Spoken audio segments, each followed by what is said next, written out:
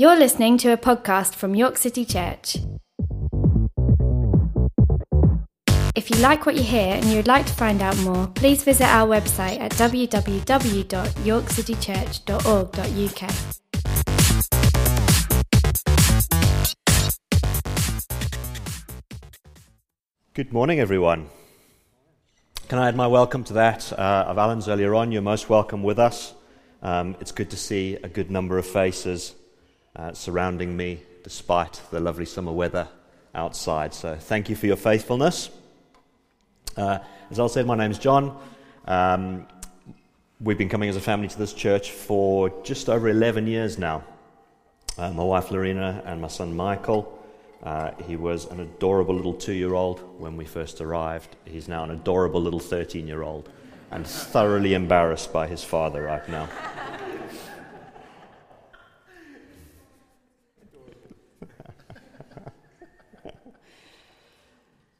Anyway, as I was starting to think about this morning and prepare as an occasional preacher with no series to slot into, I went to the trusty old Church of England Lectionary to look at the scripture passages for today, and came across, as reflecting on the 4 passages that are there, came across a really nice long Old Testament passage that grabbed my attention and I thought would be good to talk about this morning. And then, of course, as I started to prepare properly, I suddenly realized that I had been looking at entirely the wrong year. And so, depending on whether you're an optimist or a pessimist, this message is either coming to you 2 years too late or 1 year too early. But for any cartography fans in the house today, I do have something of a treat for you. So we'll be looking at the first chapter of Exodus this morning, starting from verse 8. The words should come up on the screen at some point in time. There we go. Now there arose a new king over Egypt who did not know Joseph. You guys know Joseph, right? That sort of snooty kid who went around telling his brothers that he was having dreams about him ruling over them. The fool, and so they chuck him into a well. They sell him to slave traders and tell his dad that a wild animal ate him, that Joseph. Turns out that wasn't the end of the road for him. God had some plans. After he turns his hand to slavery for a bit, he has a stint in jail. His God-given talent for remembering and interpreting dreams manages to get him out of prison, which might seem implausible until you consider how else you might land the job of Prime Minister, perhaps in certain political contexts today. And so Joseph goes about setting up the first ever kind of social state through taxation, and he successfully feeds the entire nation of Egypt through a tremendous famine, as well as being successfully used by God to kind of bring stave off starvation from the whole known world at the time. So you'd think Joseph is kind of a big deal in Egypt. When his extended family travel down and come to join him, and the Israelites settle in Egypt, and then for several hundred years thereafter, his family greatly increases and multiplies, and they become extremely strong. I think verse 7 of chapter 1 tells us. But then this new king who did not know Joseph came to power. So in chapter 1 of Exodus, we have Pharaoh who does not know Joseph. And if we read ahead in the story, by chapter 5, we have a Pharaoh who says, "I do not know the Lord." Now, pharaohs are supposed to be the wisest, cleverest, most well-educated, highly trained men in the known world at the time, but it seems that maybe they don't know about some very important things. You see, because forgetting about the story of the people of God soon leads to forgetting about the God of the story. It's very easy for us to gloss through books like Genesis and Exodus and the Gospels of our Lord, and maybe treat them like they're some sort of nice origin myths, perhaps lovely stories that we can tell the kids to get them interested in the Bible, and then when they grow up they'll do some proper theology and some proper scripture like Romans or Ephesians or Hebrews, and we'll learn some good stuff then. Except the stories of God's dealings with his people throughout Scripture and in the Gospels is the very thing that underpins those later writings. You take away the stories, you take away the foundation, and before long, you no longer know the Lord.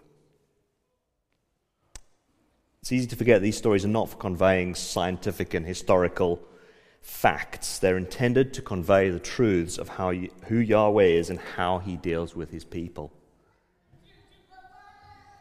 Understanding God's character and his workings is called theology. You cannot develop a deep and abiding understanding of God without these stories.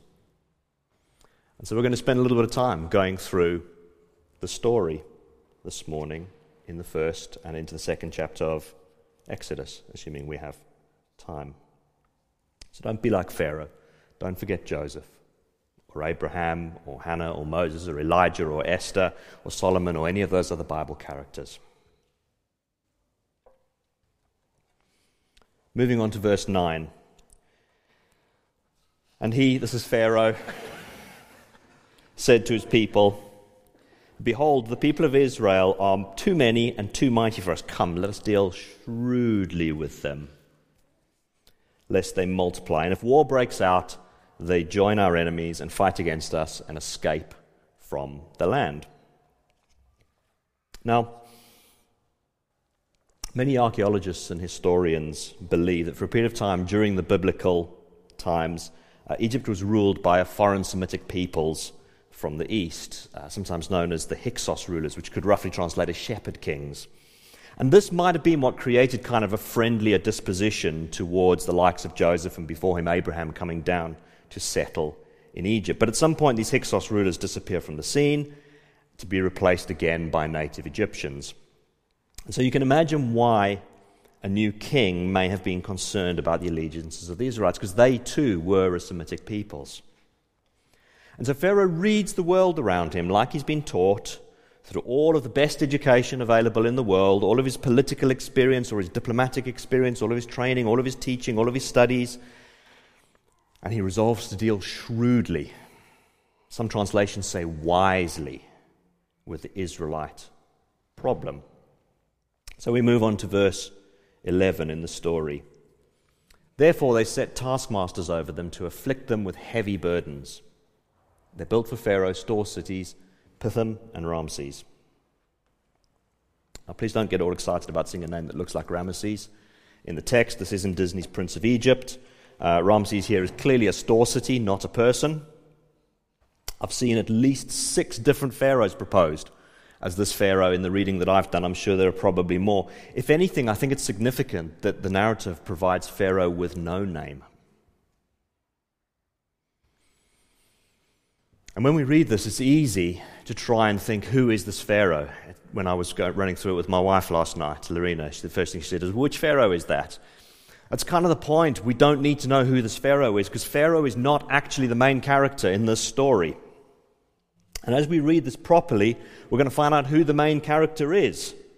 Spoiler alert, it's God, not Pharaoh. It is so easy for us all to miss who the main character in our story is. I think most of the time we think it's ourselves. You are not the main player in the story. Neither is Pharaoh, or Rishi, or Liz, or your boss, or your teacher, or your parent. They are not the main player in the story. God is.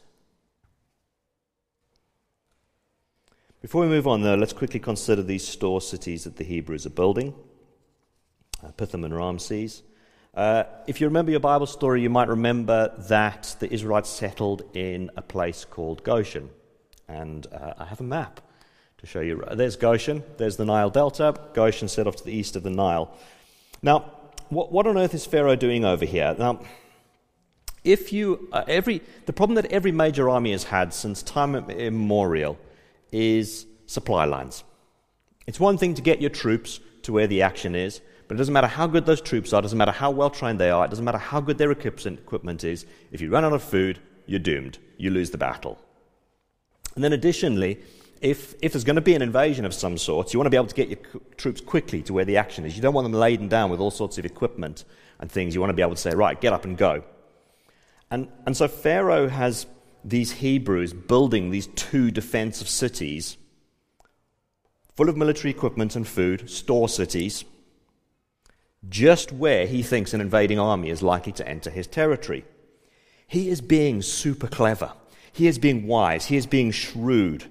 He is utilizing a workforce. He's keeping them occupied instead of them being distracted by all sorts of other things that could undermine his authority. He's killing 2 birds with one stone by keeping them busy and building up his defenses at the same time. He is shrewd. He is wise. He is skillful. That's exactly what you'd expect from Pharaoh.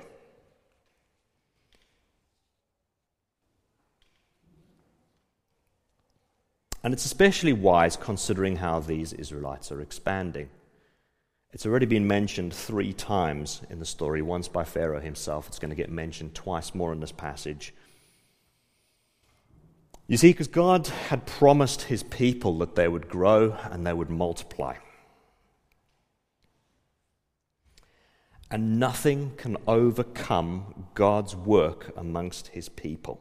God had promised it to Abraham in Genesis 15, that they would become a great nation, and they will, despite any and all opposition that Pharaoh may choose to throw at them.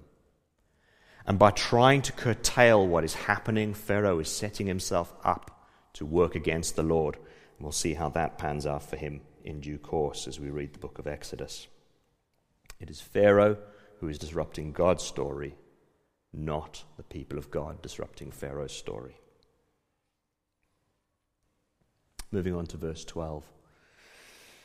But the more they were oppressed, the more they multiplied. And the more they spread abroad. And so the Egyptians were in dread of the people of Israel. They ruthlessly made the people of Israel work as slaves and made their lives bitter with hard work in mortar and brick and in all kinds of work in the field. In all their work, they ruthlessly made them work as slaves.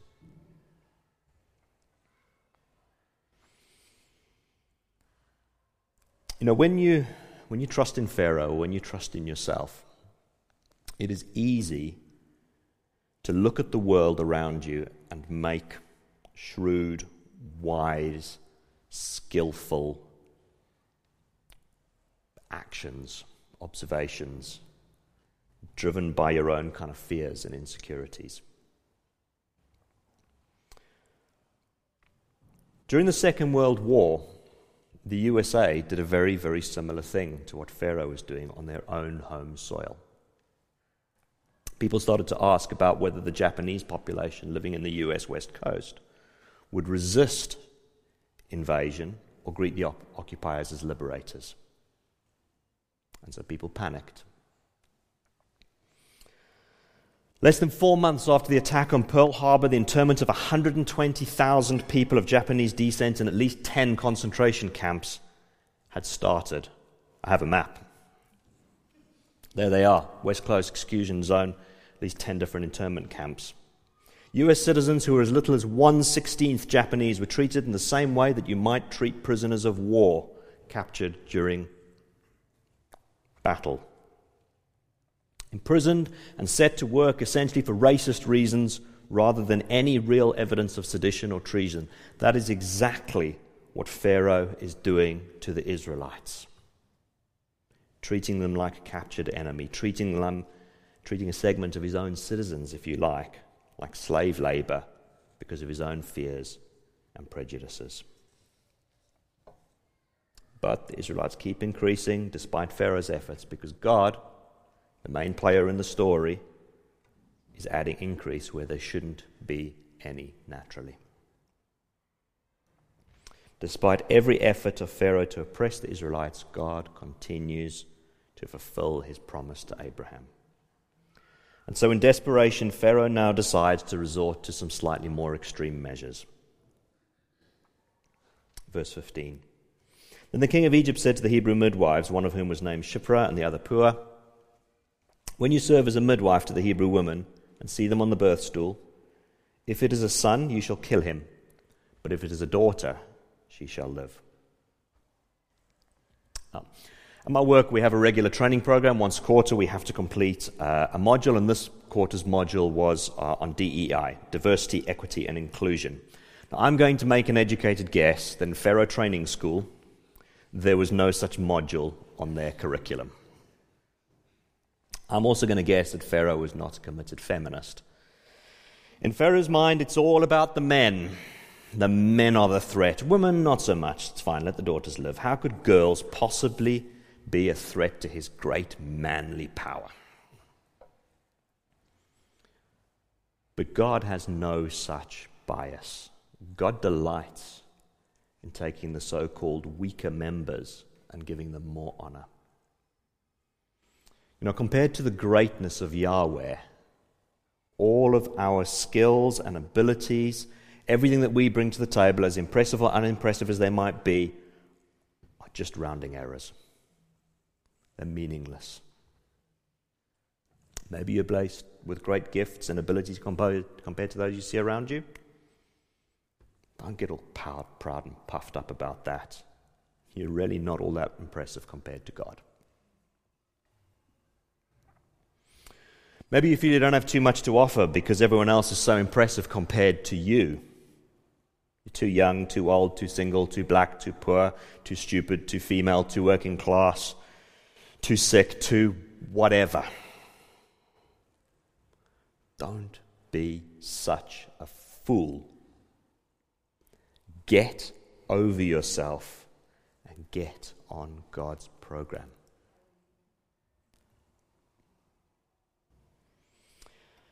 In 2008, my aunt, my mother's sister, passed away from multiple sclerosis. She'd suffered with that terrible disease for around 30 years. Her diagnosis ended the plans that her and her husband had to go and be foreign missionaries.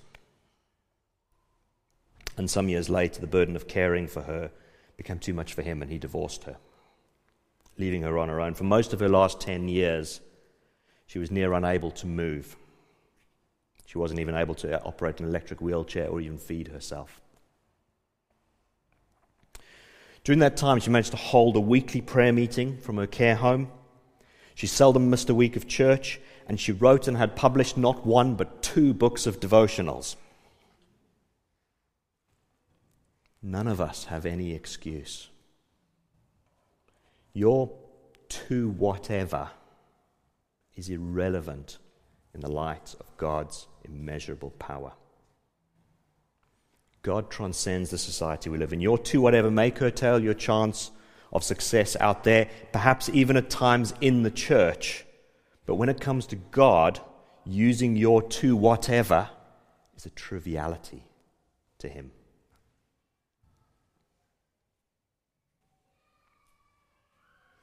Perhaps you've noticed how Pharaoh doesn't have a name, but the midwives do. Shiphrah and Puah. It seems a little odd to me that there'd only be 2 Hebrew midwives, even if the local maternity unit was suffering from budget cuts. It also seems less likely to me that Pharaoh would order Hebrews to kill Hebrews. And so this has led some scholars to suggest that perhaps these may have been the sort of Egyptian overseers of the Hebrew midwife community. So we've seen how Pharaoh is acting out against God's purposes and plans, and he cannot see it. But whatever the nationality of the midwives, they would rather act in faith and work against Pharaoh than work against God. Verse 17, it says, "But the midwives feared God and did not do as the king of Egypt commanded them, but let the male children live. So the king of Egypt called the midwives and said to them, 'Why have you done this? And let the male children live.' And the midwives said to Pharaoh, 'Well, because the Hebrew women are not like the Egyptian women, for they are vigorous and give birth before the midwife comes to them.'" Which I absolutely love. The Hebrew women are vigorous. The midwives serve up some made-up story about the beastly Hebrew woman, and Pharaoh is such a bigot, he just falls for it.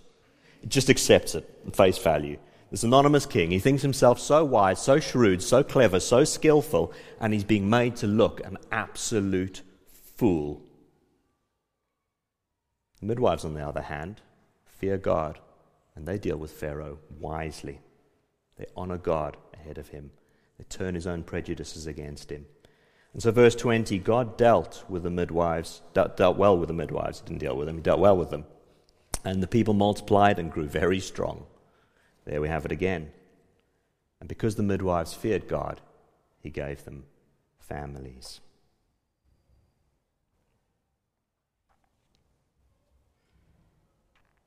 I wonder what would have happened if Pharaoh had fallen in line with God's plan and program,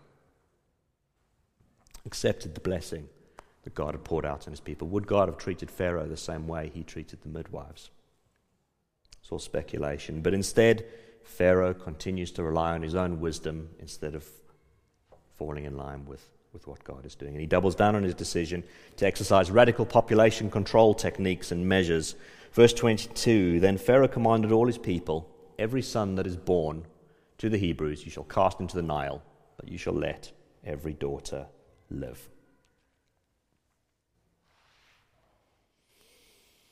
The Nile was God's gift to Egypt.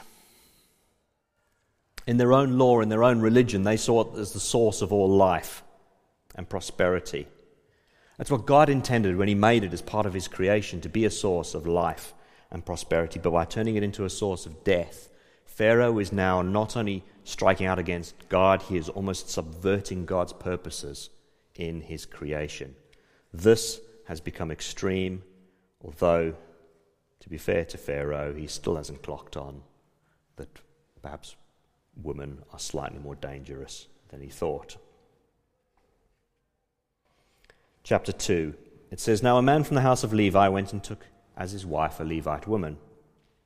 The woman conceived and bore a son, and when she saw that he was a fine child, she hid him for 3 months. When she couldn't hide him any longer, she took for him a basket made of bulrushes and daubed it with bitumen and pitch.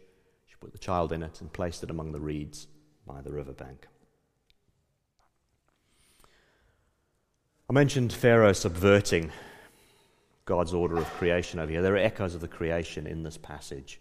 This woman saw her child and she saw that he was good. If you remember back to the first chapter of Genesis, when God looks at his creation, he declares it to be good. There's a sense of God's hand at work behind the scenes over here. It makes the hiding and the protection of this child more than just a mother's desperate actions. It makes it an act of faith and obedience to the Lord. And so like the midwives before, we now have another woman who fears the Lord more than Pharaoh. There comes a point, of course, when she realizes that what she's doing is not sustainable. But rather than despair and give up, she continues to act in faith. Pharaoh thinks he's acting wisely, but here we see an anonymous Hebrew woman acting with more wisdom than Pharaoh can muster in the circumstances. I love how she, in a sense, completely complies with Pharaoh's instructions. Cast the sons into the Nile? Yeah, no problem, I'll put my son into the Nile. That's fine. But at the same time, she's completely non-compliant. She makes this little basket with reeds and puts some waterproof materials around it. Exactly the same technique that Egyptians would use to make their boats. And so this isn't the sort of contraption you rustle up in an afternoon, oh my goodness, what am I going to do with this boy? But this is planning, this is preparation that's born out of faith and faithfulness towards the Lord. So she places her baby in this little boat and sets it floating down the Nile. So we can see Pharaoh's decrees sort of starting to come undone bit by bit by the very people he considers not to be a threat. First the midwives, now the baby's mother, now the boy's sister gets in on the act too. Verse 4, it says, his sister stood at a distance to know what would be done to him. Now the daughter of Pharaoh came down to bathe at the river, while her young woman walked beside the river. She saw the basket among the reeds and sent her servant woman, and she took it. It's not that surprising that the princess and her entourage would come across the baby in the little boat.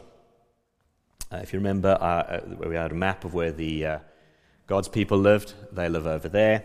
If we just move on to the next slide, royal people probably lived there. A city called Avaris, in the northeastern branch of the Nile Delta, is where commentators believe that this princess would have lived. She would have come down to the river for ritual bathing as a regular occurrence. It was an important part of her kind of royal routine and religious duties that she would have been carrying out. It's possible that the mother even knew this and had prepared for this.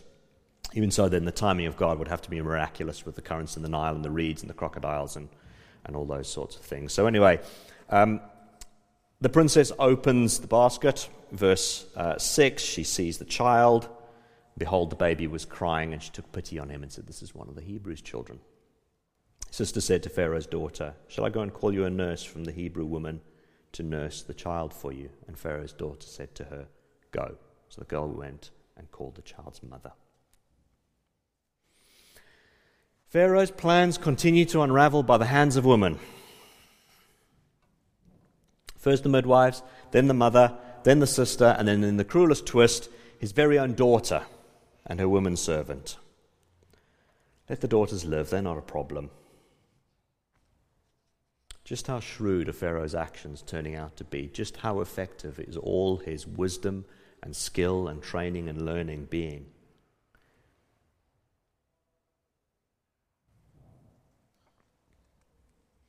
Behind the scenes, God is using Pharaoh's own prejudices against him as he turns so-called weakness in Pharaoh's eyes into strength before our eyes as the reader.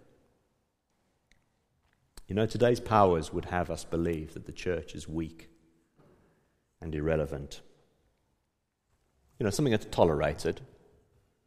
Maybe it's even useful for those types of people that need it. That mindset completely overlooks the role that the church has to play in opposing Pharaoh. I'm not talking about civil disobedience and rule breaking and law breaking, but the church has a role to play in being that prophetic voice in society that not only speaks out but models ways of life that draw our culture and society back into alignment with the kingdom of God. Say that again. We are that prophetic voice in society that not only speaks out but models ways of life that draw our culture and society back into alignment with the kingdom of God. The church may seem weak and insignificant. Our voice may seem small, but as we resist Pharaoh as a weak body of believers, and each of us in our own weak way, evil is thwarted and God's plans are made perfect.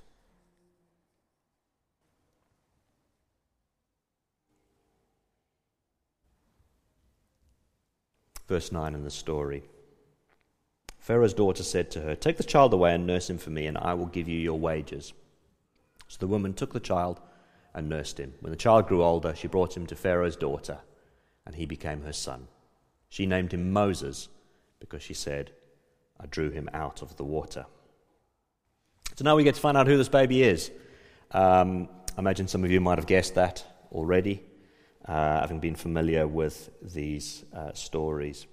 I wanted to point out there's more to this naming event than just telling us who this boy is. Often in the Old Testament, names and the process of naming has got deep significance to the story. Now, there's a lot of debate that has been happening for a very long time over this name and where it comes from and what it means, and is it Egyptian in origin? Is it Hebrew in origin? I don't think it necessarily matters. What I can say is there's some very clever wordplay going on over here, and it's probably something along these lines. From the princess's perspective, the Nile is the source of all life in Egypt. And so to have a baby born from the Nile would be interpreted as a sign of supernatural provision. And so to her, the baby was the born one. Now, from a Hebrew perspective, the Egyptian phrase for born one sounds very similar to the phrase they would use for drawing out in their language. And so, from God's perspective, from a Hebrew perspective, in one sense, Moses was drawn out of the water into Egypt. But for those of you who know the story, Moses would later draw the Hebrews out of Egypt through the water. Whichever perspective you look at this from, the circumstances of this event summarize the divine providence of God working behind the scenes to raise up a redeemer for Israel under the circumstances. And in a show of God's great power, he even uses those perceived as weak and insignificant to carry out his purposes in raising up a leader of great destiny, despite Pharaoh's best efforts to get in the way.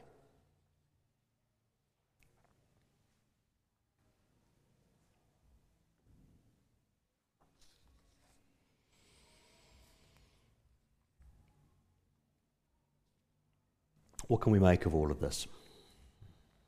If Moses had never been thrown into the river, like Pharaoh commanded, he would never have ended up in Pharaoh's court and been trained in the skills required to lead a nation. For those who know the story, if you think ahead, it ever struck you as odd that his older brother Aaron submits to Moses so easily when the outsider comes back in? You see, if you were to pick a guy at random from the nation of Israel to lead that nation, you could not have done better than to pick the guy who was trained and educated and prepared since he was a toddler to lead a nation. There is God's gifting, there is God's call, there is God's voice. We long for those things, we should do. But there is also God's preparation. When Moses' mother presented his body to the Lord, almost as an act of worship on the altar of the Nile, it triggered a process of divinely led preparation for greatness. You know, the narrative of our society is that you train for, 22 years, maybe 25 years, and then you're done, and you go out and you do your profession. God prepared Moses for 80 years.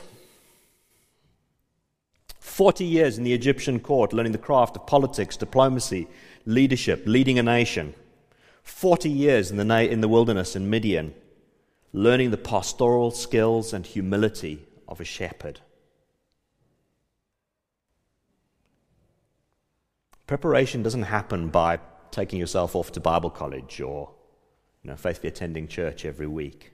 Those are great things to do, and God can and will use those to help with your preparation and his purposes. Preparation comes as we present ourselves before the Lord on a regular basis, as we submit ourselves to him. Paul writes in the book of Romans, "I appeal to you therefore, brothers, by the mercies of God, to present your bodies as a living sacrifice, holy and acceptable to God, which is your spiritual worship."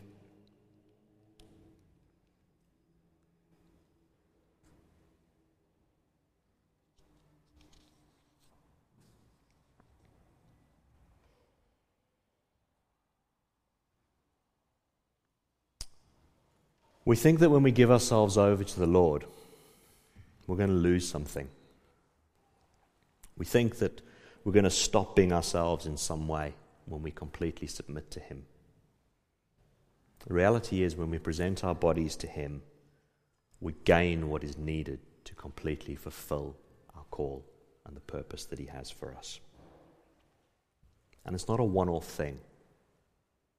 It's something we have to keep on doing, because God intends to continue preparing us for use long after he has already started to use us.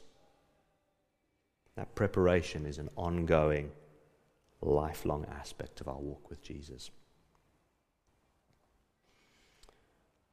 Right now, we're going to have an opportunity to present ourselves to God in an act of spiritual worship. We're going to come to the communion table together. That'll be the end of the meeting. Once we do that, why not let that physical act of drawing near to the communion table today become an actual presenting of our bodies to the Lord in an act of spiritual worship? Like the naming of Moses, there is a deep mystery to what happens at the communion table. Perhaps there's an element of us drawing God out as we participate in the elements. But at the same time, there's a sense of God drawing us out too.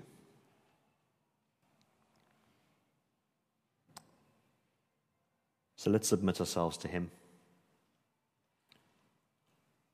Let's put our bodies before him on a continual basis. And in our weakness, let us fall in line with God's program and see Pharaoh overturned and God's kingdom brought to life in our midst. I'm going to pray and then we'll do communion together.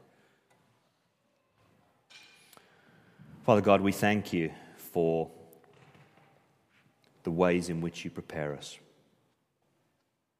We thank you, Father God, that no matter how we contribute, that when we fall in line with your plans and purposes, we get to participate in the great things that you are doing to bring salvation to this earth. And I pray that as we submit ourselves to you now at the communion table, you would take with us and you would do with us what you will. In Jesus' name, amen.